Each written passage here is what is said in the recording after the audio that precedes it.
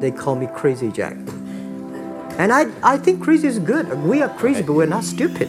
You keep pushing because you believe in yourself and in your vision. Stay hungry, stay foolish. Bienvenue Pierre-Olivier, bienvenue dans le Creativity Podcast et merci à toi de prendre ce temps pour nous raconter ton parcours. Écoute, bonjour et merci de m'accueillir surtout. Avec grand plaisir. Alors Pierre-Olivier, moi j'ai plein de questions pour toi parce que tu es un Français qui fait du business aux États-Unis, tu as une agence qui a l'air super intéressante, tu es le PDG d'une agence qui s'appelle DigiDust. Tu es aussi dans plusieurs business. Alors, on ne pourra pas parler de tout, on n'aura pas le temps. Mais en tout cas, tu es impliqué dans une entreprise qui s'appelle Heart. Donc, je sens qu'il y a un petit jeu de mots aussi derrière. Et tu vas nous en parler en détail. Déjà, est-ce que tu peux te présenter en 2 mots parce que tu as plusieurs cordes à ton arc. J'aimerais qu'on remette un petit peu le contexte pour les gens qui nous regardent. Alors, en fait, j'aurais du mal. Je vais essayer de me présenter. J'aurai un petit peu de mal parce que, comme tu dis, j'ai beaucoup de cordes à mon arc et ce qui est un défaut, en fait, je suis un entrepreneur facile. C'est que je ne sais pas dire non, en fait. Mais je travaille dessus. Mais concrètement, donc, j'ai commencé le marketing digital en 96. Il y avait déjà de l'Internet à l'époque. On appelait ça des webmasters, si ma mémoire est bonne. C'était pas du tout des digital agencies ou quoi que ce soit. D'accord. Et à l'époque, j'ai déjà commencé à travailler avec des grandes boîtes que j'ai aidé à bâtir des sites web, des choses comme ça. J'étais encore étudiant, donc ça a fait de moi l'étudiant le plus riche du campus, à part ceux qui étaient déjà arrivés riches, mais je veux dire de son propre travail. Donc c'est moi qui payais les bouteilles en boîte, en gros. Et ça c'était en France à l'époque. Ça c'était en France, c'était à Tours en fait, en okay. 96 donc. Et ensuite j'ai été patron d'une boîte qui s'appelle freelance.com. Pour la France et puis pour les opérations européennes. Et c'est une boîte qui s'est cotée en bourse un peu plus tard, donc ça a été plutôt sympa. Et j'ai toujours eu des activités autour du digital marketing. Et comme j'avais un peu d'argent de côté, j'ai commencé à investir dans des startups. Ça s'est pas toujours très bien passé, évidemment, malheureusement, mais ça fait partie du jeu. Donc c'est une des règles c'est une règle de ce type de practice. Et pendant des années, en fait, avec ma femme, j'ai une femme et 3 enfants, et avec ma femme, en fait, on se disait, ce serait quand même bien que les enfants grandissent à un endroit où ils peuvent voir que le monde est plus grand et tout ça. Et moi, de mon côté, je dis pas que j'étais très successful, mais sans m'en rendre compte, j'étais dans une zone de confort, en fait. J'étais dans une espèce de routine où ça ronronnait, ça fonctionnait, je gagnais ma vie correctement. Enfin, voilà. Et un jour, donc, ça faisait déjà des années qu'on venait en Floride. Et un jour, on a juste décidé d'émigrer ici, en fait. Donc, ça a pris du temps, parce que quand tu es entrepreneur, quand tu es cadre dans une grande boîte, c'est assez facile parce que tu as une direction RH qui t'aide, qui te trouve des appartements. Enfin bon, tout est cadré en haut. Bon, quand tu es entrepreneur, tu n'as juste rien, en fait. Donc, tu t'aperçois quand tu commences à faire la liste de tous les trucs qu'il faut faire, que la liste est très, très, très longue. Et donc, en 2013, après pas mal d'organisations, en 2013, on est venu s'implanter à Palm Beach, en Floride. Donc, Palm Beach, pour ceux qui ne connaissent pas, c'est 1h30 au nord de Miami. Il fait évidemment un temps magnifique. J'ai plein de voisins prestigieux, dont un qui est connu mondialement, qui s'appelle Donald Trump, puisqu'il est, il est à 6 miles de chez moi, ou 7 miles de chez moi. Ah ouais, juste à côté. À Mar-a-Lago. C'est pas mon voisin préféré, mais c'est un des plus connus. Chacun son truc. Au moins, il est connu. Voilà. Et là, mais j'avais Serena Williams aussi comme voisine. Donc, c'est plus sympa déjà. C'est plutôt pas mal. Elle vient juste de déménager, mais je l'avais aussi elle comme voisine. Et donc, on est implanté ici depuis 2013. Et ici, j'ai développé plusieurs activités. Donc, Attends, je vais te couper parce que j'ai 1 milliard de questions déjà sur 36 000 parties que tu as amorcées. Donc évidemment, tout ça, c'est intéressant. On va revenir à tous les trucs que tu as dit.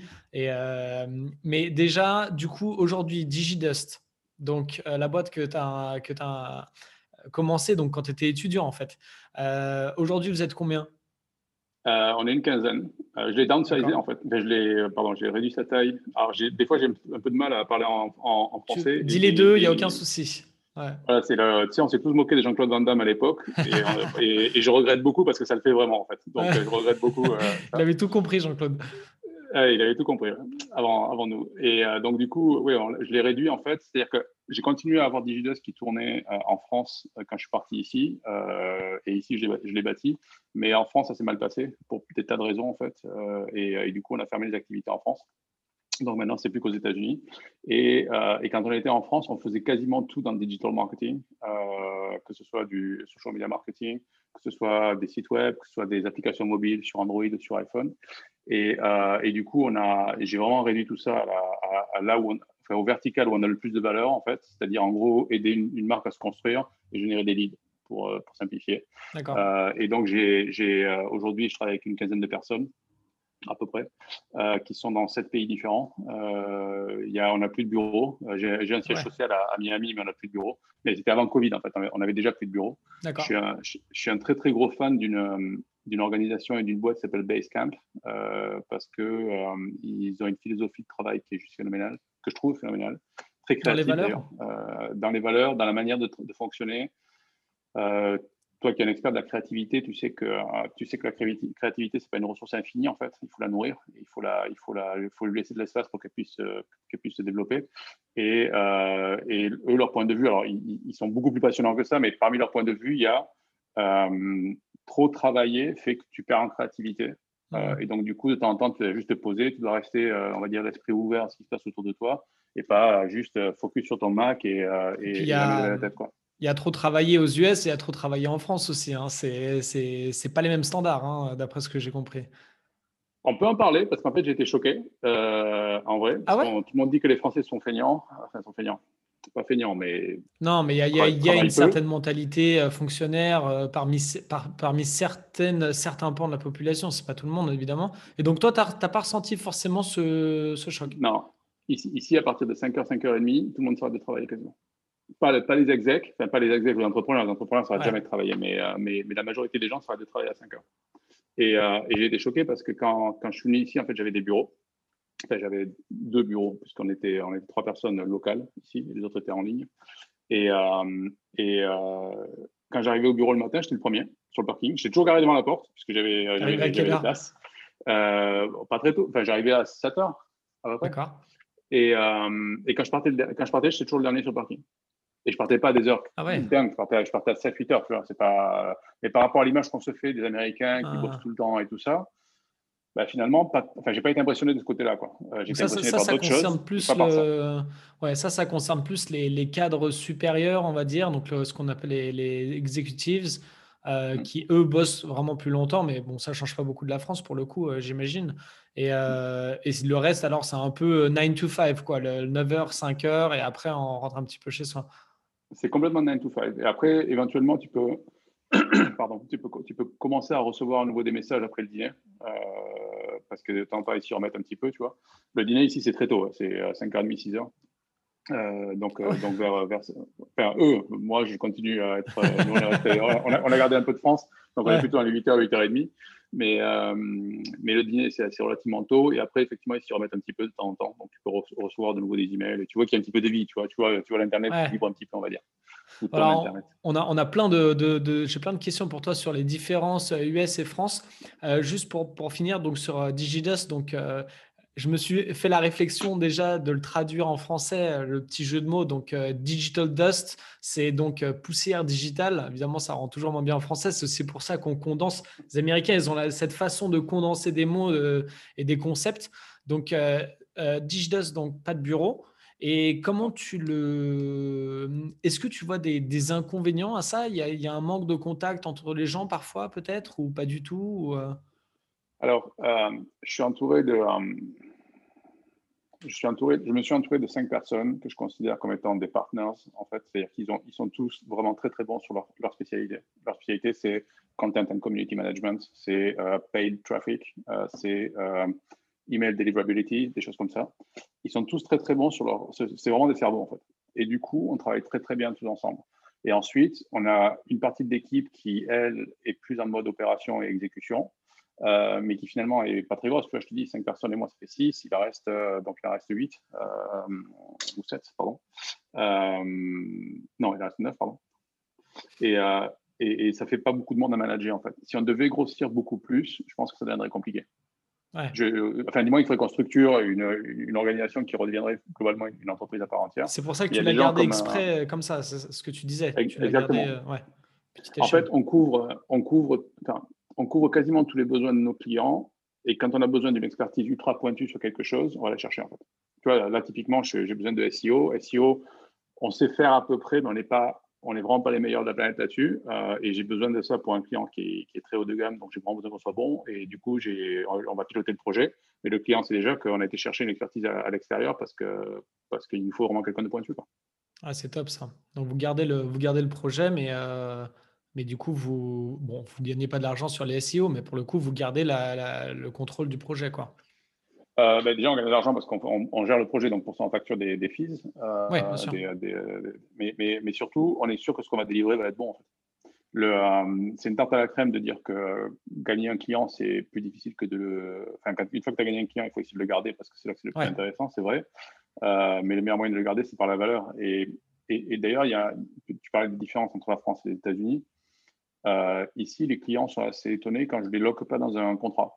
C'est-à-dire quand je ne leur donne pas un contrat pour 6 mois ou pour 1 an minimum. Ah ouais, c'est marrant ça. Et globalement, la manière dont on a structuré la majorité de nos offres, pas toutes, mais parce que là, c'est pas possible, mais la majorité de nos offres, c'est on a des setup fees quand on a besoin de mettre en place une infrastructure ou un truc comme ça. Et après, c'est du month to month, c'est-à-dire qu'en fait, au bout de chaque mois, ils peuvent arrêter s'ils le souhaitent. Enfin, ils ont un préavis de 30 jours pour arrêter, si tu préfères. Parce que je pars des principes que si on leur donne plus de valeur, il faut qu'ils nous virent, quoi. Tu vois, il y a un truc qui fonctionne pas. Alors, j'ai jamais eu un client qui nous a viré d'entrée, évidemment. En général, ça se passe par, on voulait être à 10, on est à 7, comment on fait pour arriver jusqu'à 10, quoi. Tu vois, on ajuste un petit peu les plans et tout le monde sait qu'en digital marketing, dans tous les cas, tu peux avoir des convictions très très fortes. C'est pas pour autant que ça va s'exécuter tout de suite. Et dès qu'on lance quelque chose, en fait, on commence à regarder les datas juste après qu'on collecte pour ajuster en permanence, quoi. Donc c'est assez rare qu'on se fasse sortir. Mais par contre, ils sont tous étonnés qu'on les loque pas dans des contrats, en fait. D'accord, parce qu'ils ont l'habitude qu'à chaque fois, les contrats, ça soit un truc, tu signes et tu peux c'est plus t'en un an ou tu vois, c'est 6 mois ou 1 an, et tout comme ça. D'accord. Mais on est beaucoup plus à l'aise dans ce contexte-là, en fait. Et donc, à chaque fois, je fais un petit pas en arrière pour essayer quand même de détailler la situation. Je pense aussi aux personnes qui nous écoutent, qui sont intéressées par le business, mais qui sont aussi intéressées en même temps par ton parcours, le fait d'aller aux États-Unis. Personnellement, qu'est-ce que tu peux partager dans cette initiative? Pourquoi aller aux États-Unis? Tu disais par rapport à tes enfants, voir le monde est plus grand. Est-ce que tu peux détailler un petit peu là-dessus? Oui, bien sûr. Tu as le droit de cracher sur la France, t'inquiète, il n'y a pas de souci. Alors non, justement, moi, je ne fais pas ça du tout. Je fais pas ça du tout. Il y a une partie de la population qui vient ici, enfin, une partie des Français qui viennent aux États-Unis, principalement en Floride d'ailleurs, vient pour des mauvaises raisons, je pense. Et notamment, il y a des entrepreneurs qui ont raté en France, qui viennent ici en mode, parce que en France, ils n'ont rien compris, mais là, aux États-Unis, je vais leur montrer. Ouais. Et en général, ils ne se rendent pas compte qu'ici, c'est 1000 fois plus agressif, en fait. Donc, s'ils ont raté en France, ça ne veut pas dire qu'ils ne peuvent pas réussir ici, mais ils ont intérêt à venir avec d'autres recettes parce qu'ils vont juste rater plus fort ici, en fait. Et quand le rêve américain existe toujours, moi je pense qu'il existe toujours, et je ne veux pas dire que j'en suis une preuve, mais pour l'instant ça se passe plutôt pas mal. Mais il faut aller le chercher, tu vois, les 3 premières années ici. Tous mes amis qui étaient déjà ici m'avaient dit il faut 3 à 5 ans pour s'implanter, en fait. Et je pensais que, ouais, ok, 3 à 5 ans, mais si tu bosses plus dur, bon, finalement, peut-être que c'est 1 an, enfin voilà, quoi. Et en fait, les 3 premières années de ma vie ici, professionnellement parlant, du moins, ont été les plus dures de ma vie. Je n'avais jamais travaillé comme ça, j'avais jamais autant ramé que ça, j'ai jamais pris autant de portes dans la figure que ça, parce qu'en fait, d'une part, je crois que je me connaissais mal et je ne m'étais pas préparé aux bonnes choses. C'est-à-dire que là où je pensais que j'allais être très faible, finalement, je m'en suis bien sorti. Et là où je pensais que j'étais plutôt fort, honnêtement, j'ai dérouillé, quoi. C'était quoi ces forces et faiblesses, si je peux me permettre? Oui, bien sûr. Tout le monde m'avait dit, quand tu vends ici, il faut se survendre un petit peu, il faut pousser très fort, tu es le meilleur de quelque chose, etc. etc. Et c'est pas ma nature. Ouais. Mais quand tu as 10 copains successful qui ont fait le truc avant toi, qui te disent tous la même chose, tu mets un peu ton ego de côté et tu vois, il faut faire preuve d'un peu d'humilité, quoi. Ouais. Donc, j'ai commencé à essayer de le faire comme on m'avait dit de le faire. Et ça n'a juste pas marché. Ça n'a pas marché pour plein de raisons.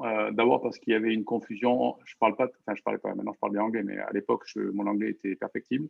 Mon accent était très, très fort. Et paradoxalement, les clients en face, quand ils ne me connaissaient pas, ils pensaient que parce que mon anglais n'était pas forcément très bon, mes services ne seraient pas forcément très bons. Alors qu'il n'y avait absolument aucun lien, bien évidemment. Et pour te raconter une anecdote très rapide, un jour, j'ai rencontré le patron de 3 restaurants, mais des petits restaurants en fait, et sur un petit dossier. Et le gars m'a arrêté quasiment en 15 minutes, quoi, parce qu'il ne me sentait pas.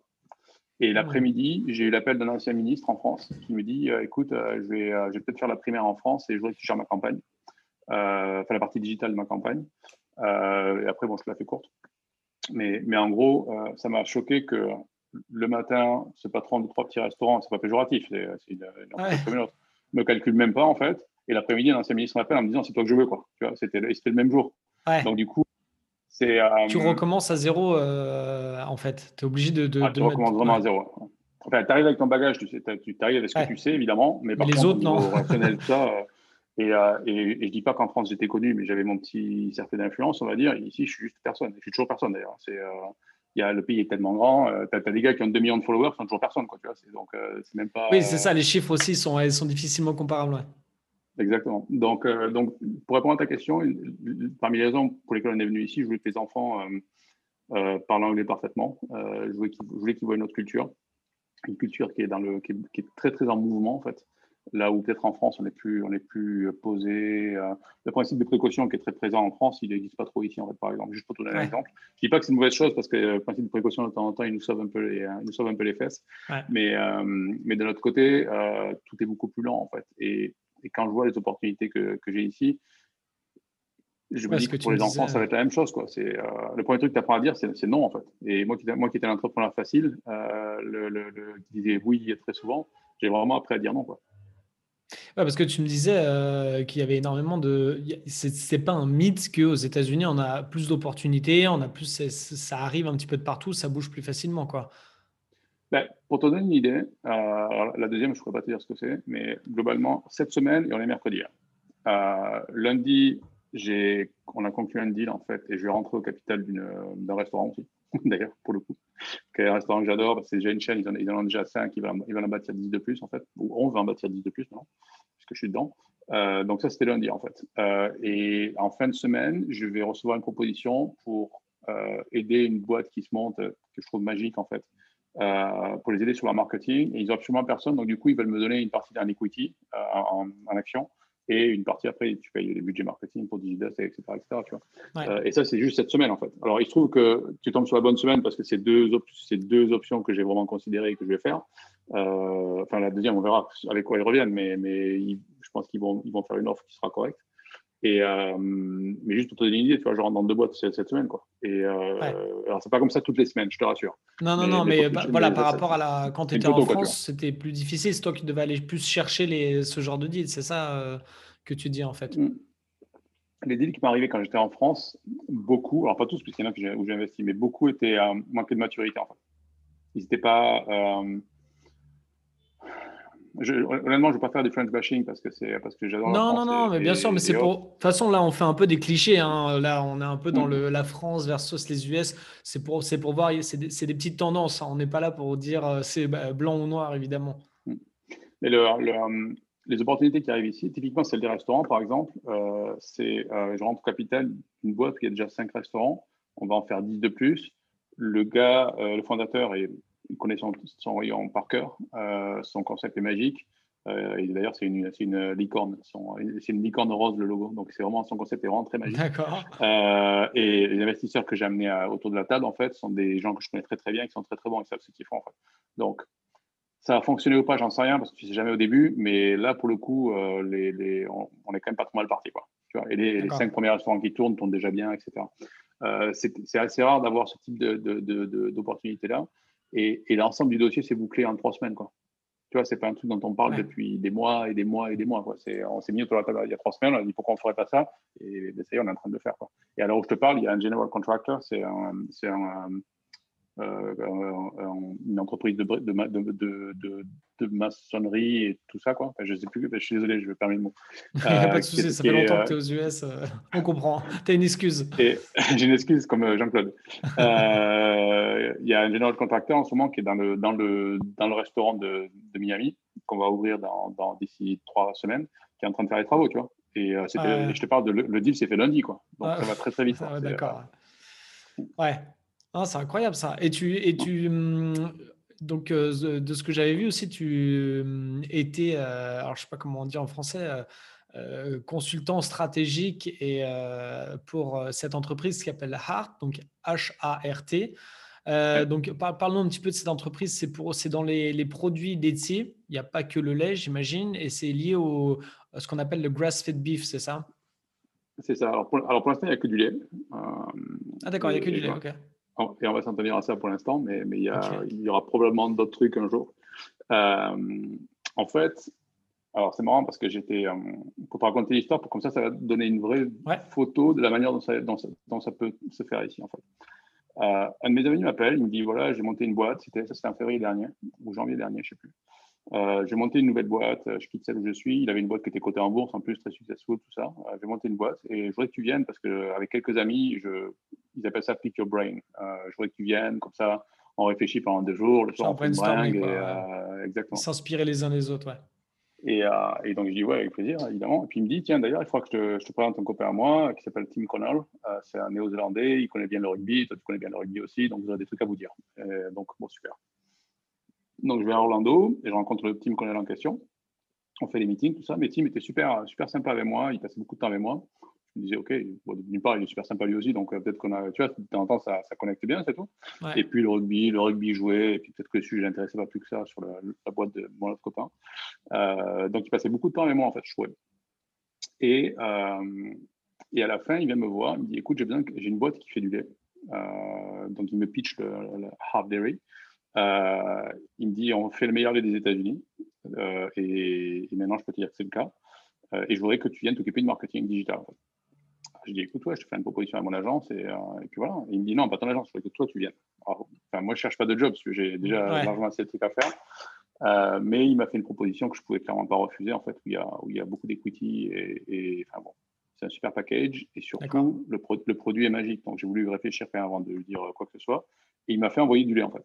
Il m'a envoyé ce qu'on appelle un care package, qui est en gros une dégustation du lait en question. D'accord. Et le lait est juste magique, en fait. Et alors en quoi il est magique et en quoi le produit est magique? Tu as le droit de faire la pub. On sait que tu es dedans, mais c'est moi qui demande. Bon, d'accord, je vais faire de la pub alors. Non, mais en France, vous ne pouvez pas vous rendre compte parce qu'il y a quand même des très bons produits en France. Si tu veux du bon lait, tu trouves Je pense du bon qu'on lait. s'en rend pas compte. Je pense qu'on s'en rend pas compte. Ouais. Voilà. Ici, le marché du dairy est complètement, enfin, de food and beverage d'ailleurs. Food and beverage, le marché est complètement cassé en fait. Je vais te donner une idée. Donc, ce lait, en fait, pourquoi il est meilleur que les autres? Parce qu'il check toutes les cases en fait des bons comportements que tu dois avoir en 2021. En fait. Le premier, c'est que ça a été les premières fermes à être certified human, c'est-à-dire aux États-Unis, c'est-à-dire qu'en fait, la partie bien-être animal dirige toutes les autres décisions. En fait. C'est-à-dire, si c'est pas bon pour l'animal, tu le fais pas, quoi. Ouais. Alors, je fais une parenthèse, on fait du lait. Hein. Je sais que c'est exploiter l'animal pour que l'animal donne du lait, etc., etc. Bon, mais à partir du moment où on sait que le lait va rester une denrée consommée par des millions et des millions de personnes pendant 4, 5, 6 générations, pour l'instant, on essaie de le faire correctement. Donc, on a été la première ferme certified human. Derrière ça, les vaches sont ce qu'on appelle grass-fed, comme tu l'évoquais tout à l'heure, mais 365 jours par an. C'est pas un détail. On va essayer de traduire grass-fed, nourri à l'herbe, en fait. Ouais, nourri au pâturage, enfin nourri à l'herbe. Ouais. Mais 365 jours par an, c'est important parce que quand tu dis pour mettre grass-fed sur ta bouteille, en fait, aux États-Unis, il suffit que tes vaches soient nourries à l'herbe pendant 150 jours par an. D'accord. Donc, quand tu connais le capitalisme américain, tu imagines ce qu'ils mangent le reste du temps, quoi. Voilà. Et elles sont généralement confinées. En fait, tu vois, ce sont des factory farms. Quoi. Et les factory farms, c'est clairement l'enfer sur Terre, quoi. Donc, elles sont nourries à l'herbe 365 jours par an, elles vivent dehors, elles ont l'équivalent d'un terrain de football pour 1,3 vaches. Alors, on ne coupe pas les vaches, mais ça te donne une idée, en fait. Parce qu'on veut vraiment que ce soit free range. En fait, elles sont athlétiques, ouais, c'est énorme. Hein. Elles sont athlétiques, en fait. Du coup, c'est une race particulière de vaches qui fait qu'on appelle ça des vaches A2. C'est une protéine particulière qui fait qu'il y a beaucoup de gens qui disent « moi, je suis lactose intolerant ». Je suis intolérant au lactose, mais en fait, ils ne sont pas intolérants au lactose. Ils digèrent mal le mauvais lait, en fait. Et en général, c'est du lait qu'on appelle A1. Alors, il y en a qui sont intolérants au lactose, c'est pas 100%. Bien sûr, mais la grande majorité, ils ne sont pas intolérants au lactose, en fait. Ils ont juste du mauvais lait, quoi. Pardon. Et après, pour te donner une idée, tout le monde pointe du doigt, en fait, l'industrie laitière ou la chaîne agroalimentaire et les fermes en particulier pour leur impact négatif sur le climat. C'est complètement vrai sur tout ce qui est factory farms, c'est même dramatique.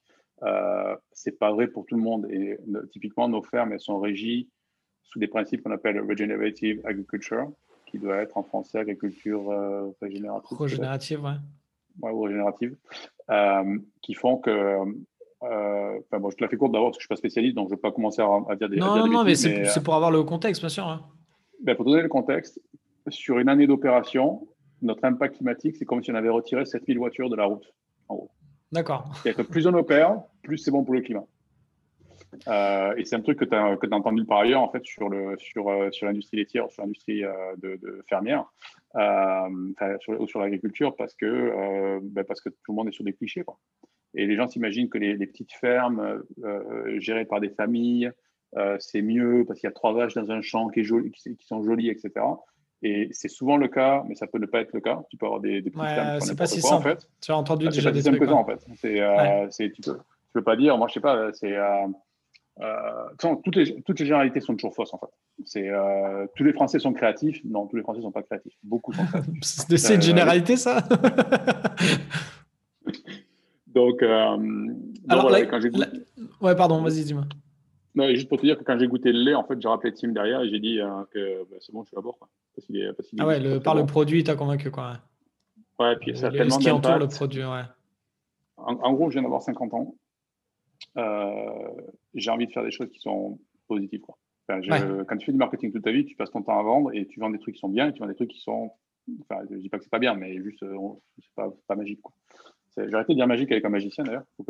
T'as dit beaucoup magique. Non, mais c'est très bien dans ce podcast. C'est top.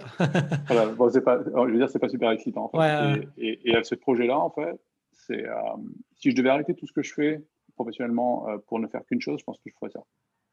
Parce que le potentiel est énorme. Après, c'est une vraie start-up. Hein. C'est-à-dire qu'aujourd'hui, on est tout petit. Enfin, tout petit.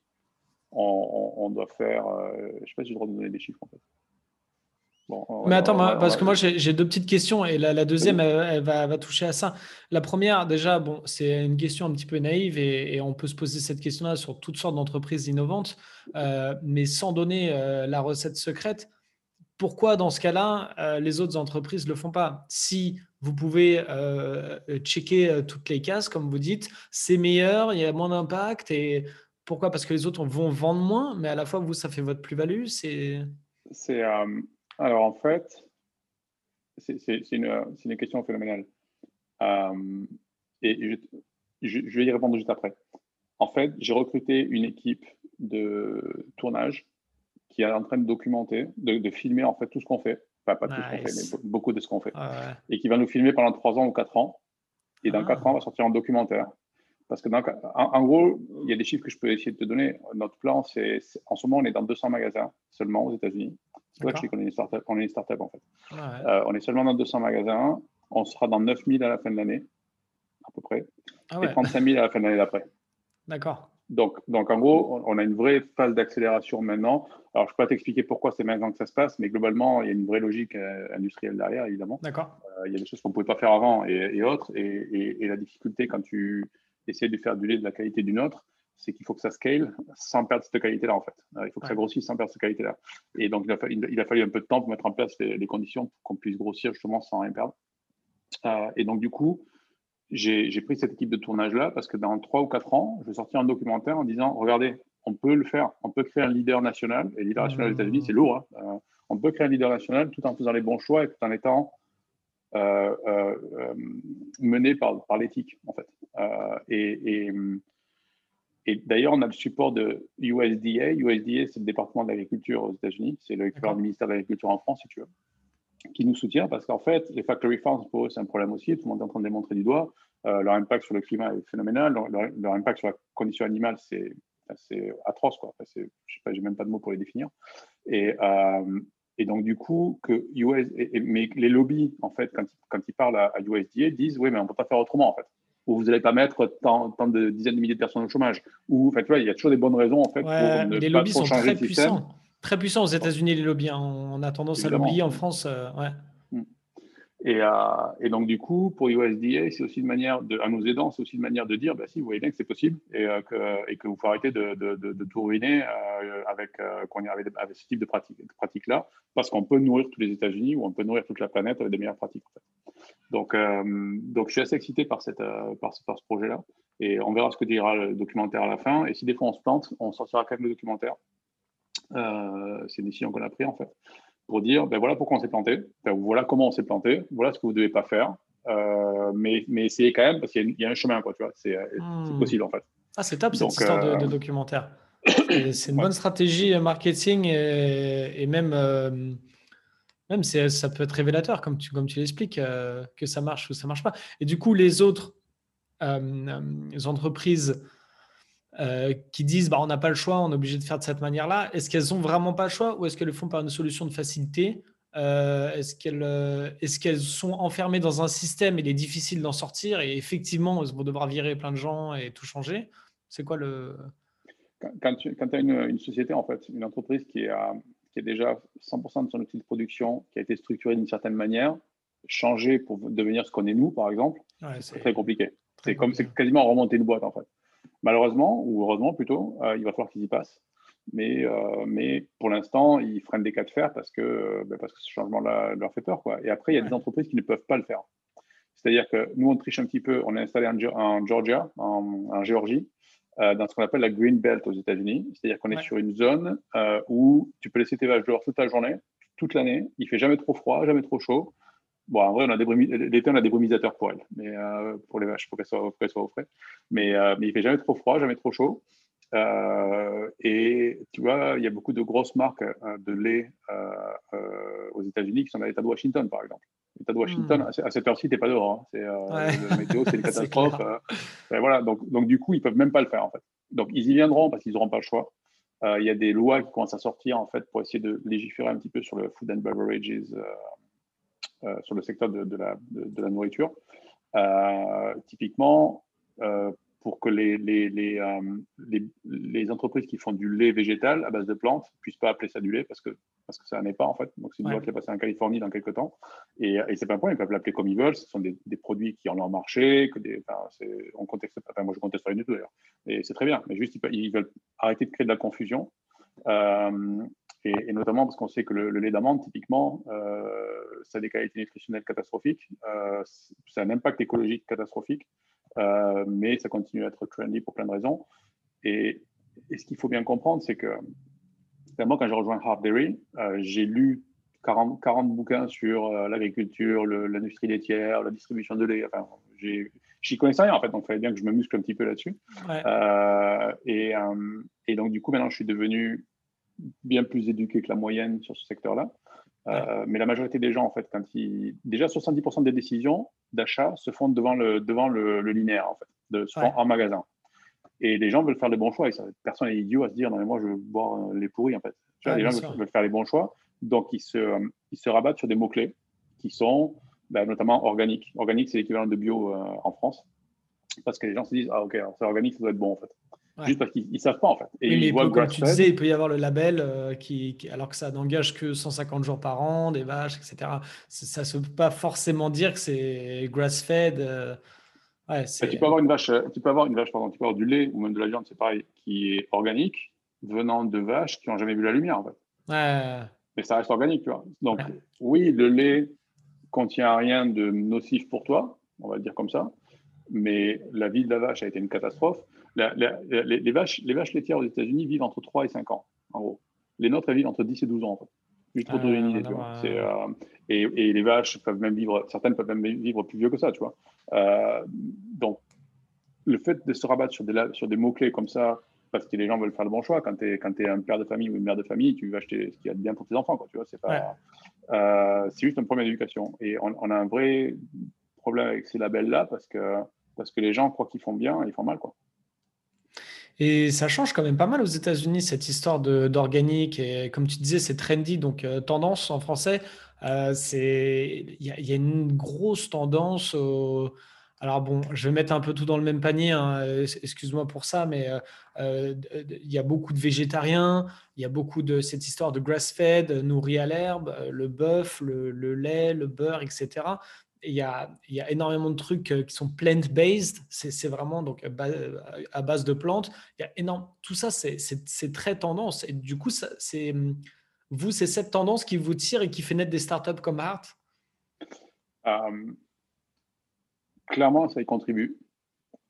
Après, moi, notre positionnement, on va pas contre le plant-based milk, par exemple, ou les plant-based dairies, euh, parce qu'il y a un marché pour ça et il y a des gens qui boivent ce lait-là. Alors, certains le boivent pour des mauvaises raisons, Ouais, mais d'autres le boivent pour des convictions fortes qui sont les leurs et ça se respecte complètement, tu vois. ouais, bien Donc, sûr. j'ai même pas d'avis par rapport à ça. Par contre, pour moi, nous, notre ennemi, c'est ce qu'on appelle conventional milk, qui est en gros le lait le lait de base, on va dire, le lait de vache de base, qui a des qualités nutritionnelles catastrophiques, où les vaches sont traitées comme tu peux l'imaginer. Enfin, tu vois, c'est juste une horreur. Et pour nous, c'est l'ennemi parce que c'est celui-là qui font lever les étagères. Ouais. Et on est en train de se battre pour sortir à un prix sur l'étagère qui va quand même rester accessible parce que normalement, vu la qualité de lait qu'on sort, si tu veux, si on mettait le vrai prix, ce serait hors de portée de Ouais, la c'est ça majorité qui des est familles. difficile hein, en général. Pas de la majorité des familles, mais de beaucoup de familles. Et on veut vraiment. Ça vient de tellement loin tout ça. Typiquement, aux États-Unis notamment, on a martelé pendant des années que la graisse c'était mal. Donc du coup, il fallait manger des produits light. Et c'était complètement faux en fait. On le sait aujourd'hui, c'est prouvé scientifiquement. Le gras, ça gêne pas du tout. Enfin, C'est le type comme de d'habitude. gras, ouais. Non, même pas, c'est le sucre. C'est les carbs en fait. Ce qu'on Ah oui, appelle non, le mais sucre. oui, après, il y a certains gras saturés, je sais pas quoi, il y a des gras, il faut pas en abuser non plus, sinon, voilà, c'est normal que. Mais Règle de base de la bonne nutrition, c'est qu'il faut abuser de rien en fait. ouais, c'est clair. Dans l'excès, tout est nocif en fait. Mais des gras qui sont vraiment mauvais, dans des proportions normales, il n'y en a quasiment pas. D'accord. Par contre, des sucres qui sont mauvais, c'est globalement tous. Et le fait de faire consommer notre lait, typiquement, on a 4 laits aujourd'hui. Enfin, on vend 4 laits. On vend whole milk, c'est-à-dire du lait entier, 2% skim milk, c'est-à-dire du lait écrémé, et chocolate milk, parce que tout le monde veut du chocolat, c'est trop bon en fait. Ok. Mais typiquement, le whole milk, c'est notre produit star, il est juste exceptionnel et je pourrais en boire toute la journée. Chocolate milk, il est cool, c'est au chocolat, voilà. Les deux autres, et ça, enfin, je suis désolé, je sais que c'est public, mais j'assumerai, c'est de l'eau blanche, quoi. Alors, notre blanche à Ouais. nous, elle est meilleure que celle des autres, mais ça reste de l'eau blanche. Et dans un monde parfait, il devrait y avoir juste du lait entier, en fait. Et les Ouais. gens reculent sur le lait entier en disant non, mais c'est trop gras, c'est trop épais, ou je sais pas quoi. Mais ce type de graisse-là, typiquement, il y a eu des études qui ont démontré que ça luttait contre l'obésité des enfants aux États-Unis. Ouais. Si au lieu de leur donner du Ah, lait mais léger, ils leur donnaient du lait entier, ce serait bien meilleur pour leur santé. Tu vois. Bon, on pourra parler du lait pendant des heures, je trouve ça super intéressant. On va avancer un petit peu, j'aimerais parler un peu plus de toi. Donc, moi, ce que bon, il y a énormément de choses que je retiens. Ce, ton implication dans cette startup, ça te prend, tu m'avais dit 20-25% de ton temps, c'est ça à peu près. Et Un peu plus en ce moment, mais un peu plus parce on est à un la peu veille d'un gros plus. lancement, donc là, ça me prend un peu plus. Mais globalement, c'est ça. Voilà, ok, donc disons 20-30, tu as DigiDust, tu investis à côté. Comment tu arrives à jongler avec tout ça? Comment tu arrives à gérer ton temps? Est-ce que tu dis non à beaucoup de choses comme tu disais? Est-ce que tu fais passer les priorités? Comment ça a évolué ça un petit peu dans ton quotidien? Euh, alors en fait, c'est marrant parce que plein de gens se posent cette question-là, enfin, me posent cette question-là, et finalement, je ne vois pas ça comme une difficulté parce que je ne sors pas de ma zone enfin, de ma zone de confort. Je ne sors pas de ma zone d'expertise, on va dire. À Hard Dairy, je m'occupe que du D'accord, digital marketing. Je suis d'accord. incapable de te dire comment on gère le sol pour qu'il séquestre du carbone. Pardon, je sais pas. Ouais, Euh, le restaurant que j'évoquais tout à l'heure, j'ai aidé à mettre le deal ensemble en mariant l'entrepreneur et les investisseurs, mais je vais m'occuper de leur marketing en fait. Donc finalement, ça reste du Digidust. Enfin, ce serait un client de Digidust, ce ne serait pas si différent que ça. Et le fait que je sois actionnaire de cette boîte-là, c'est juste un modèle économique en fait. Donc c'est pas forcément différent. Je fais beaucoup d'investissements immobiliers, enfin beaucoup, pas beaucoup, mais j'en fais pas mal. Ouais. Parce qu'on est en Floride et parce que les rentabilités ici, c'est 10-12%, 15%. Tu vois, donc, ouais. ça vaut le coup de regarder quand même. Mais la raison pour laquelle j'en fais autant, c'est que ma femme est broker immobilier. Donc, du coup, c'est elle qui gère en fait. Et j'ai évidemment confiance en elle. Donc, c'est elle qui trouve des dossiers en me disant voilà, tiens, si on met 10 là, ça va rapporter ci, ça ou ça. Soit tu vas le louer après, soit tu vas le revendre après travaux ou autre. Mais moi, je suis juste là, j'arrive juste à la fin de la décision finalement. Et c'est pas moi qui fais quoi. Tu vois, je fais le chèque. Ouais, donc tu arrives Qui est bien déjà. Ouais. Mais par contre, ça ne me prend pas tant de temps que ça. Quoi. Et puis, comme elle a déjà fait toute due diligence avant, ce qui est assez génial, c'est que avec le temps, je me suis retrouvé super bien entouré. Quoi. Donc là, ma femme évidemment, mais les gens chez Digidust, les 5 personnes dont je te parlais, la majorité, je travaille avec eux depuis des années. J'ai une totale confiance en eux. Ils sont des partenaires ou salariés ou un mix? Partenaires. Partenaires. Et après, honoraires ou salariés, ça dépend lesquels. D'accord, ok. Ils n'ont pas tous le même contexte, en fait. Mais par contre, ils font tous autre chose à côté, en fait. Ils ont tous une ou deux boîtes à côté aussi. Parce que quand quelqu'un est bon, en fait, d'abord, il n'a pas besoin de toi, il n'a pas besoin de chercher un emploi. Il s'en emploi tout seul. C'est pour ça que je demande. Tu disais, ce sont des cerveaux, comme tu les as décrits, et je me posais la question. Ouais. Et il y en a un d'entre eux alors, que j'aime beaucoup. Ça fait des années que je vis avec lui, que je travaille avec lui.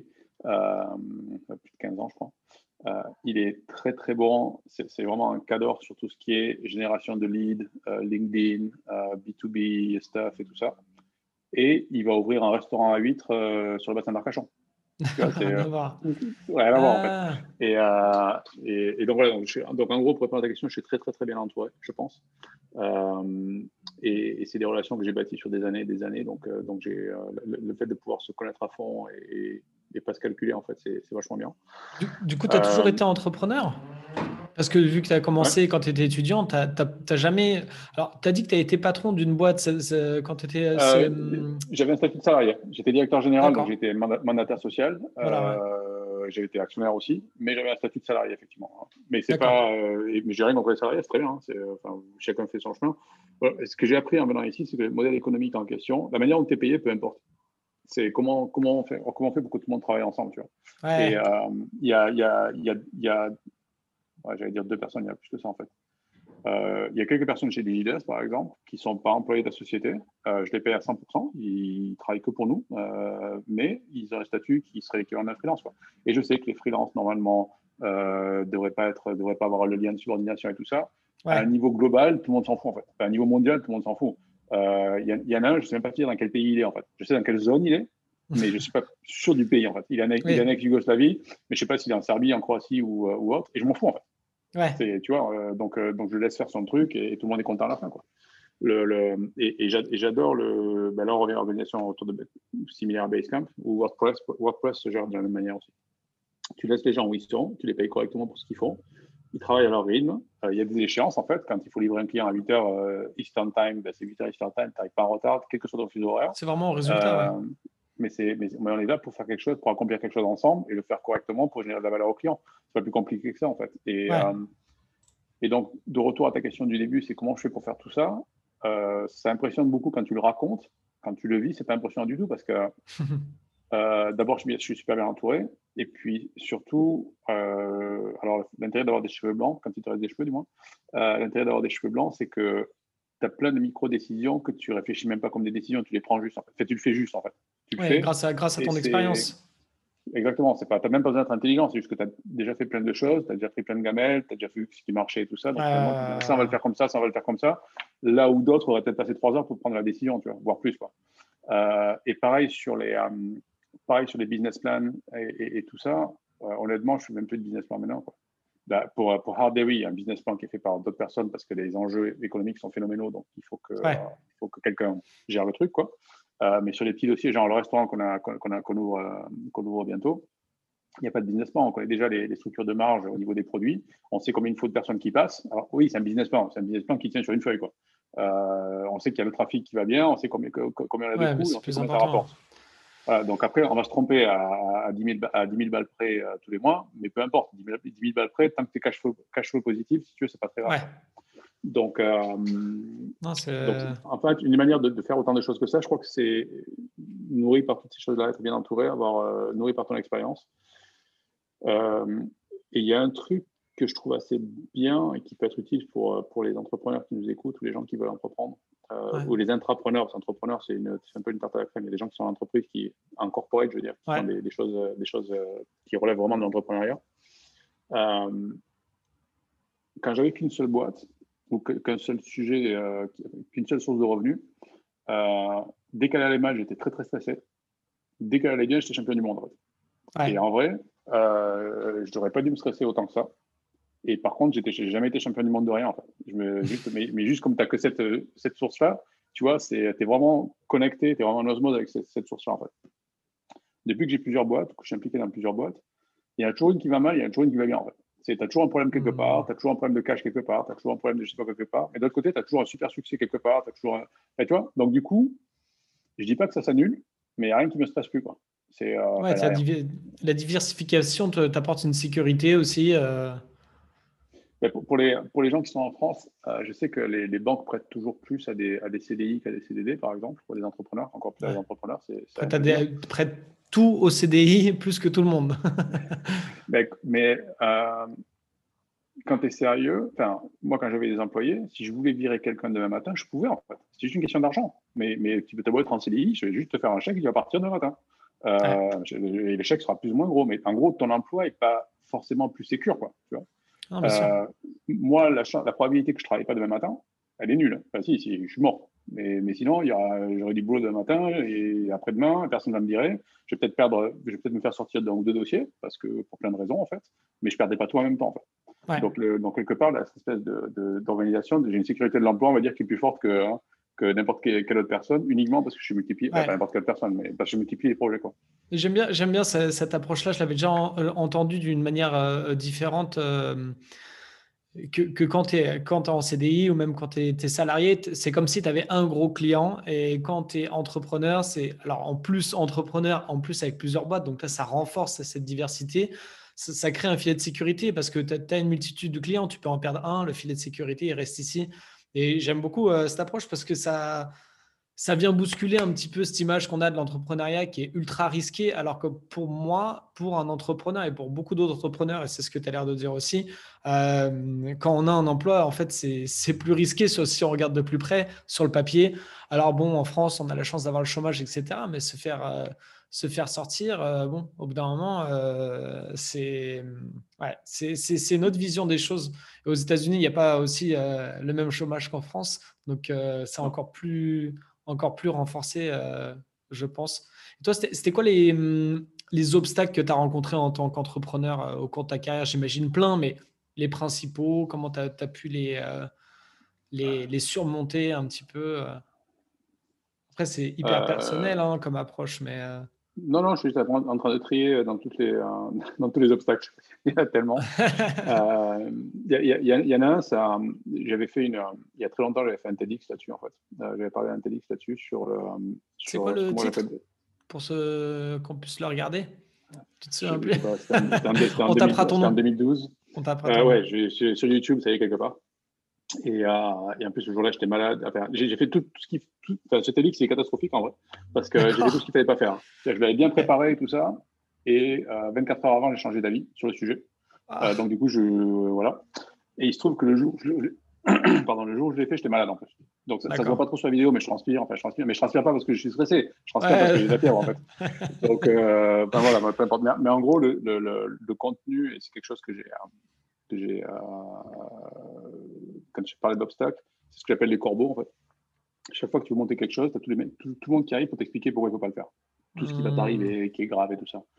Et en fait, cette espèce d'attitude anxiogène fait que beaucoup de gens ne se lancent pas. Maintenant, si tu es pragmatique, je prends mon exemple, mais ce n'est pas parce que je suis exemplaire, c'est parce que là, pour le coup, il est assez significatif. Je suis parti aux États-Unis, je n'avais pas énormément d'argent de côté. J'avais 3 enfants, dont un en bas âge. J'étais marié. J'avais monté une boîte ici. Je ne partais pas avec un salaire. il fallait que j'achète une maison, que je trouve une maison, il fallait que j'achète 2 voitures parce que ici, sans voiture, tu Ouais. nulle part. C'est pas New York, hein, c'est Palm Beach, c'est pas urbain, quoi. Donc concrètement, ça ressemble beaucoup à partir à l'aventure, en fait. Mais en vrai, j'avais quoi à perdre? Dans le pire du pire du pire, je prends une grosse dérouillée ici, je reprends l'avion, je rentre en France, je bosse le lendemain matin parce que quand tu veux vraiment, globalement, sauf si c'est dans des niches particulières, quand tu veux vraiment, tu trouves du boulot. Et je repars. Et oui, il y a plein de gens qui vont dire ah, il est parti aux États-Unis, il s'est planté. Je m'en fous, en fait. Dites ce que vous voulez, les gars, c'est pas vous qui payez mes factures, quoi. Tu vois, donc, Ouais, faut séparer en fait, faut séparer les peurs qu'on a des peurs de ce que vont dire les gens et de se dire au final qu'est-ce qui peut arriver de pire. C'est une bonne question à se poser parce que ça nous permet de prendre un pas de recul en fait. quoi que tu fasses, quoi que tu dises, il y a des gens qui vont t'adorer et pour les mêmes raisons, il y a des gens qui vont te détester, en fait. Ouais. C'est le, il y a, enfin, tu le vois en France, c'est genre ces salauds de patrons qui s'enrichissent. Bah, je suis un patron, je me suis enrichi, je suis pas sûr d'être un salaud, mais c'est probablement une question d'angle de vue, en fait. Et tu as d'autres mecs qui vont dire, c'est génial, il est parti là-bas et ça c'est en train de bien se passer et tout ça. Et donc, du coup, c'est exemplaire. Enfin, c'est exemplaire, c'est inspirant, c'est pas exemplaire, mais c'est inspirant, du moins. Et c'est pour exactement la même chose. Et il n'y a aucune chance que je puisse plaire à tout le monde, en fait. Donc, au Ouais. final, je m'en fous, en fait. Et C'est donc, une bonne approche, j'aime bien. le risque que j'avais, c'était perdre de l'argent que j'avais déjà. C'est l'argent qui m'a permis de venir ici parce qu'il faut payer pour l'immigration, il faut payer pour à peu près tout et n'importe quoi. Donc, c'était perdre cet argent-là, mais c'était mon argent, c'était pas l'argent que j'avais emprunté. Donc, c'était pas forcément grave. Au pire, tu repars en bas, quoi, tu vois. Et c'était de revenir la queue entre les jambes 6 mois plus tard ou un an plus tard, quoi. Et j'ai aucun souci avec ça. Si des fois tu te plantes, tu te plantes, enfin, je me suis planté des milliers de fois. Tu te plantes toujours quand tu essaies de faire des choses. Tu vois, par contre, si tu fais rien, c'est sûr que tu ne te planteras pas, hein. Donc, du coup, je pense que ça vaut le coup de le tenter et de voir ce qu'il en ressort. Et il se trouve que ça vient de tourner. Très franchement, là, autour des 2 ans et demi, j'avais déjà des scénarios dans la tête où il fallait que je rentre. Parce que c'était tellement dur, je me disais, putain, jamais t'arrives au bout, quoi. Il y a eu des mois, le 28 du mois, je savais pas comment je payais les employés, quoi. Le 28 du mois. Et je te parle pas de me payer à moi, je parle juste de payer les gens, quoi. Donc, du coup, ça met une forme de pression. Tant que t'as des Est-ce que tu épargnes, ça n'arrivais va. pas à Quand t'as trouver plus des clients, d'épargne, c'est ça? ouais, j'avais pas assez de clients, j'avais trop de coûts, mes coûts étaient trop élevés, les clients que j'avais, c'était pas les bons. En plus, il y a une sorte de cercle vicieux, c'est-à-dire que, tu vois, aujourd'hui, Digest tourne bien, malgré ça pourrait être mieux, parce qu'on vient quand même de se taper une année Covid et le marketing n'était pas très à la mode pendant les 12 derniers mois. Mais globalement, ça va bien. C'est correct. Donc, je peux continuer. Si je vois un client que je ne sens pas pour plein de raisons, je peux dire non, en fait. Quand tu es en train de mourir de faim, le premier gars qui est prêt à faire un chèque, c'est un client, quoi. Tu vois, Ouais, bien sûr. et si tout d'un coup, il veut que tu arrêtes le marketing et que tu vends des voitures, ben ouais, bien sûr, on va vendre des voitures, pas de problème. Tu vois, parce que tu n'as pas le choix, en fait. Tu n'as juste pas le choix. Mais Ça c'est me un dit quelque cercle chose. vicieux parce que ça te dit quelque chose. Je ne sais pas s'il y a des infographistes un jour qui vont nous regarder, mais c'est un petit peu fais-moi le logo en échange de visibilité, tu vois, c'est un petit peu la même chose. Ouais. Donc, tu es obligé de dire oui parce que tu n'as pas le choix. Et ces 3 premières années-là étaient vraiment très comme ça, quoi, tu vois. C'est le premier mec qui arrivait qui était prêt à faire un chèque, c'était mon client, je suis d'accord. Moi, j'étais déjà d'accord, quoi. Et alors que maintenant, on a la chance d'avoir structuré ça et enfin, la chance, c'est quand même un peu de boulot, mais maintenant, j'ai plus ce problème-là.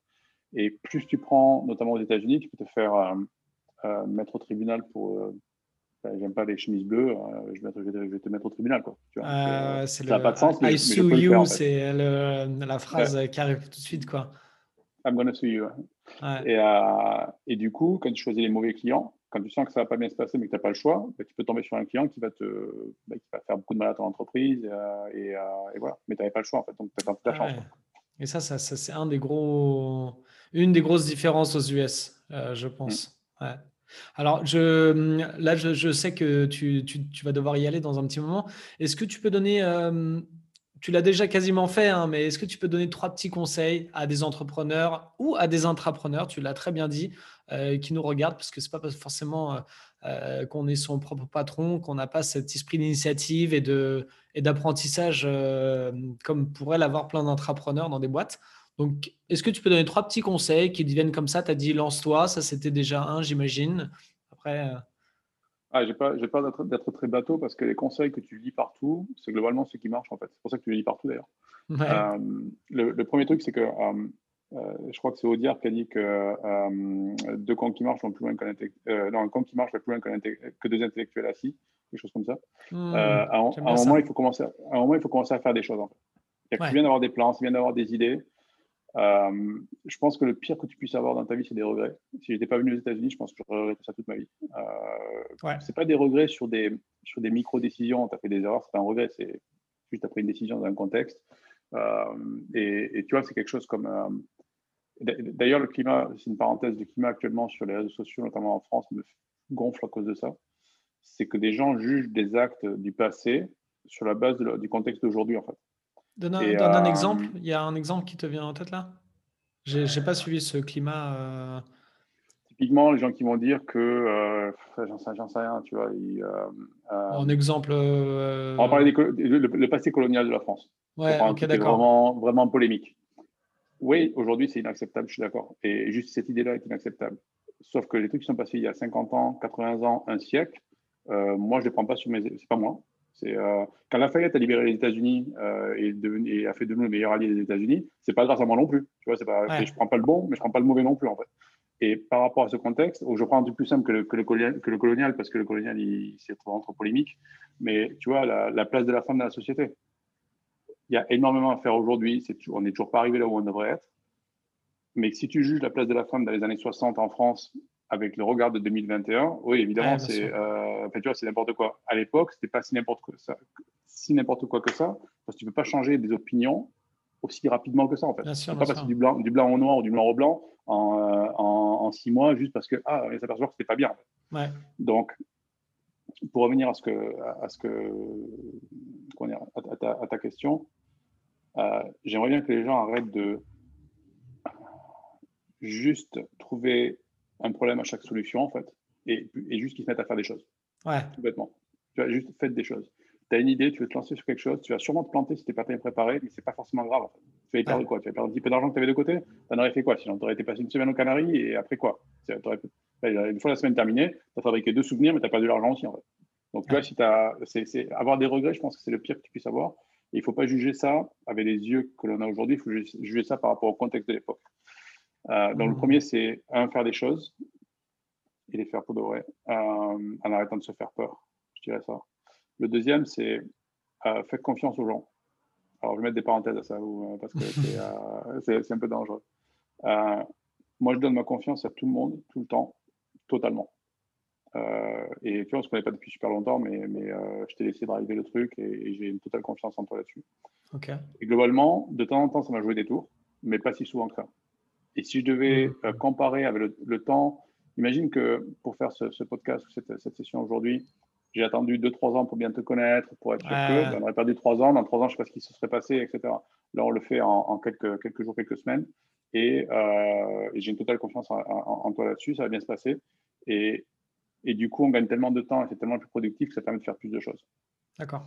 Le troisième, c'est, contrairement à ce que tu entends partout à la Silicon Valley, moi, je suis un partisan de la patience et du slow growth, en fait. J'ai vu plein de gens qui arrivaient pour me pitcher quand j'investissais dans les startups, je le fais toujours remarque, mais qui me pitchaient, qui me disaient, non, mais nous, on est le futur Uber de je sais pas quoi, ou le futur Facebook de je sais pas quoi.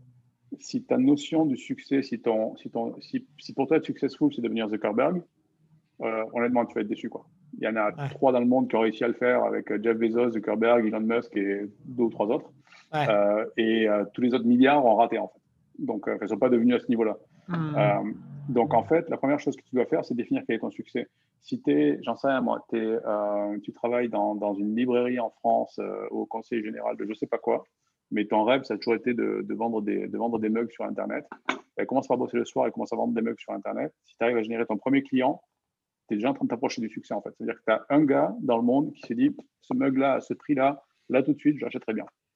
Et du coup, ce qui est sûrement un marché, donc tu vas creuser sur ce marché-là, tu vas devenir meilleur. Et si un jour, tu arrives à sortir 2, 3, 5 000 balles de ce truc-là tous les mois, ton side project est devenu un stream de revenus et c'est le début d'un succès. Et si un jour, tu arrives à en vivre tous les mois, en quittant le job que tu aimais moins pour te concentrer sur celui-là qui te passionne, là, tu as déjà fait un succès. Tu vis de ton job, tu es passionné par ce que tu fais. Tous les matins, quand tu te lèves, c'est juste génial. Il tarde juste que le réveil sonne pour pouvoir te lever plus vite et aller bosser plus vite. Et c'est ultra épanouissant. En fait. Ouais. Donc, définir ce qu'est le succès pour toi, je pense que ça commence par là, parce que si tu ne te définis pas, tu n'y arriveras jamais. Et pour te donner un exemple dont j'ai parlé il n'y a pas très longtemps d'ailleurs. Un de mes amis ici, c'est le plus gros broker immobilier de Palm Beach. D'accord. Le plus gros broker immobilier de Palm Beach, qui est le zip code le plus riche des États-Unis. Ça te donne une idée, en fait. Là, il a vendu la maison. Un broker immobilier, c'est un agent immobilier, plus ou moins. Il a vendu la maison la plus chère de Floride, du sud de la Floride, d'ailleurs, il y a 2 semaines, 140 millions de dollars. Et sa commission, c'est 3 à 6%, ça dépend des cas. Là, c'était que 3%. Ouais. Ce garçon, il gagne entre 5 et 25 millions par an. Ouais. Figure-toi que j'ai eu une conversation avec lui qui m'a marqué, parce que maintenant, il doit avoir une 60aine d'années à peu près. Et il me dit, mais moi, je ne veux pas m'arrêter parce que je ne veux pas perdre mon mode de vie, en fait. Mais son mode de vie, alors oui, il a un mode de vie qui est élevé, mais son mode de vie consomme 2 millions par an, en fait. Donc, quand tu fais 25 millions, tu as déjà 10 ans qui sont assurés, les 10 années suivantes sont assurées. Mais quand il me parle de ses clients, il me parle des riches. Je dis, mais tu te rends compte que tu es riche, en fait. Alors, eux sont super riches peut-être, mais tu te rends compte il y a toujours plus, en fait. Il y a toujours plus. T'as toujours un mec qui est plus riche, à part pour Elon Musk. Mais il y a encore Elon Musk qui avait Bezos il n'y a pas très longtemps devant lui, quoi. Donc, ce n'est même pas le cas. Donc, du coup, il n'a jamais défini son succès. Pour moi, c'est un des mecs les plus. Le mec s'est fait tout seul. Il est parti il avait vraiment, alors lui, pour le coup, rien, il n'a même pas été à l'université. Il s'est fait virer par ses parents, en fait. Tu vois, il y a des gars qui partent de rien, lui, il est parti de vraiment rien, quoi. D'accord. Et il considère qu'il n'a pas encore réussi. Parce qu'il n'a jamais défini ce qu'était le succès, en fait. Donc, en gros, définir son succès, c'est vraiment le truc qui va te permettre de le trouver. Et moi, je me trouve très successful. Je ne suis toujours pas très riche, mais je me trouve très successful parce que j'adore ce que je fais. Je gagne bien ma vie. J'ai mis un toit au-dessus de la tête de tout le monde, de la famille. Et le frigo a rarement été vide. Les 3 premières années, ça a été un peu chaud. Mais là, maintenant, le frigo est plein. Et on a de quoi se faire plaisir quand on a envie de se faire plaisir. Enfin, tu vois, il n'y a pas de... Oui, tu as ta propre définition et chacun devrait prendre du temps pour construire la sienne, en fait. Toi qui es quelqu'un qui est très inspirant dans tous tes podcasts et toutes les vidéos que j'ai pu voir, si chaque fois que tu fais une session, si une fois par an, tu changes la vie d'un gars, moi, je suis content. Imagine l'impact que tu as eu. Tu as changé la vie d'un gars, en fait. Et ça paraît rien, parce que c'est dur de se rendre compte de ça. On cherche les chiffres, on voit des chiffres. Elle a tant de millions d'abonnés. Ma vidéo, elle a tant de millions de vues. Mais en fait, surtout quand on est face à des gens, on se rend compte que si quelqu'un dit, mais moi, après ton speech, j'ai fait les choses différemment, c'est énorme. C'est énorme. Ouais. Ouais. Et souvent, les gens ont juste besoin d'un petit coup de pouce, en fait. Ils sont prêts à le faire, ils ont envie de le faire, ils ont juste peur, en fait. Ils ont juste besoin d'un petit coup de pouce. Et moi, il y a pas mal de gens que j'ai fait basculer dans l'entrepreneuriat. Je n'ai pas fait basculer dans l'entrepreneuriat, mais que j'ai aidé à basculer dans l'entrepreneuriat. Justement, juste en mettant leurs doigts sur les risques qu'ils prenaient, en fait. Enfin, les risques qu'ils ne prenaient pas, plutôt, plus précisément. D'accord. Parce que les gars te disaient, oui, mais j'ai un crédit, etc. Ok, alors c'est quoi le pire? Tu vas devoir vendre ta maison? Mais il y a des tas de gens qui ne sont pas propriétaires de leur maison que ça peut faire. En fait. C'est pas un risque, en fait, en soi. Tu auras toujours 1000 balles pour te trouver un appartement quelque part. Il sera peut-être petit, il sera peut-être pas aussi joli qu'avant, mais tu auras au moins tenté de faire quelque chose, quoi, tu vois. Donc, le vrai risque que tu prends, en général, il est relativement faible. Mais tu as des gens qui te disent, ah non, mais là, moi, j'ai 20 ans, je n'ai pas monté l'entreprise parce que je n'ai pas le bon niveau d'études et je n'ai pas d'expérience. Okay. Ouais. Alors, j'ai 35 ans, je n'ai pas monté l'entreprise parce que je viens d'avoir un enfant et j'ai un crédit sur ma maison. Il y a toujours une excuse. J'ai 50 ans, je n'ai pas monté l'entreprise, je suis trop vieux, en fait. C'est clair. C'est quoi le bon moment, quoi, tu vois, Ouais. Non, bah écoute, moi je trouve tes conseils top. J'espère que les gens pourront les suivre. C'est pas facile. De toute façon, c'est jamais facile ce genre de conseils, même s'ils sont pleins de sagesse. Et je pense que ça vaut le coup de prendre un pas de recul et de pouvoir parler à des gens comme toi. Moi, c'est aussi pour ça que je fais ce podcast, pour que les personnes qui n'ont pas accès à des gens comme toi puissent avoir cette interaction digitalement. Et écoute, moi, je trouve ça top. Je ne vais pas te prendre plus de ton temps. Je pense qu'on a couvert déjà énormément de sujets et je t'en remercie. Comment nous, on peut t'aider? Où est-ce qu'on peut te suivre? Comment on peut continuer la conversation? Alors, en général, je suis P.O. Carles partout. P.O.C.R.L.E.S. Quand je dis partout, c'est Instagram, Twitter, on va partager un lien ou n'importe où. J'ai une newsletter d'ailleurs, pierre-olivier.com, D'accord. où je partage beaucoup de choses comme ce que je viens de partager là. En fait. D'ailleurs, l'histoire du broker immobilier est dedans, Ah, cool. que je l'ai écrite il n'y a pas très longtemps. Il y a plus de chiffres, mais je l'ai écrit il n'y a pas très longtemps. Et sinon, non, j'essaie de répondre. Il y a plein de gens qui me posent des questions des fois où j'essaie de répondre, donc n'hésitez pas. Et soyez indulgents si je ne réponds pas tout de suite, mais me joindre par Twitter, c'est sûrement le plus simple. Twitter, ok. Parce que c'est une plateforme que j'aime beaucoup. Et si un jour je ne suis plus dans le business, qui m'étonnerait, mais bon, si un jour je suis plus dans le business, le seul réseau social que je garderai, c'est Twitter. En fait. D'accord. Et je virerai sûrement tous les autres. Mais sinon, ouais, je te dis, il y a P.O. Carles partout, Instagram, Twitter, Facebook aussi, je crois d'ailleurs. Facebook, n'y allez pas, j'ai jamais. Mais... D'accord. Voilà. Bah, on mettra les liens dans ce cas-là de ton site, ta newsletter, Twitter et tous les liens qu'il te faudra pour qu'on puisse te suivre. Et moi, je te remercie encore une fois. C'était top. N'hésitez pas, ceux qui ont aimé ce petit podcast, à le partager, à le faire écouter à des amis, surtout qui sont intrapreneurs, entrepreneurs, qui veulent aller aux US, que ça peut aider. Je te remercie, Pierre-Olivier. Je ne te prends pas plus de ton Merci. temps. Je te souhaite une très bonne journée et je te dis Merci à pour ton bientôt. accueil, c'était vraiment top, honnêtement. Je passe une Merci à super heure. toi. Merci.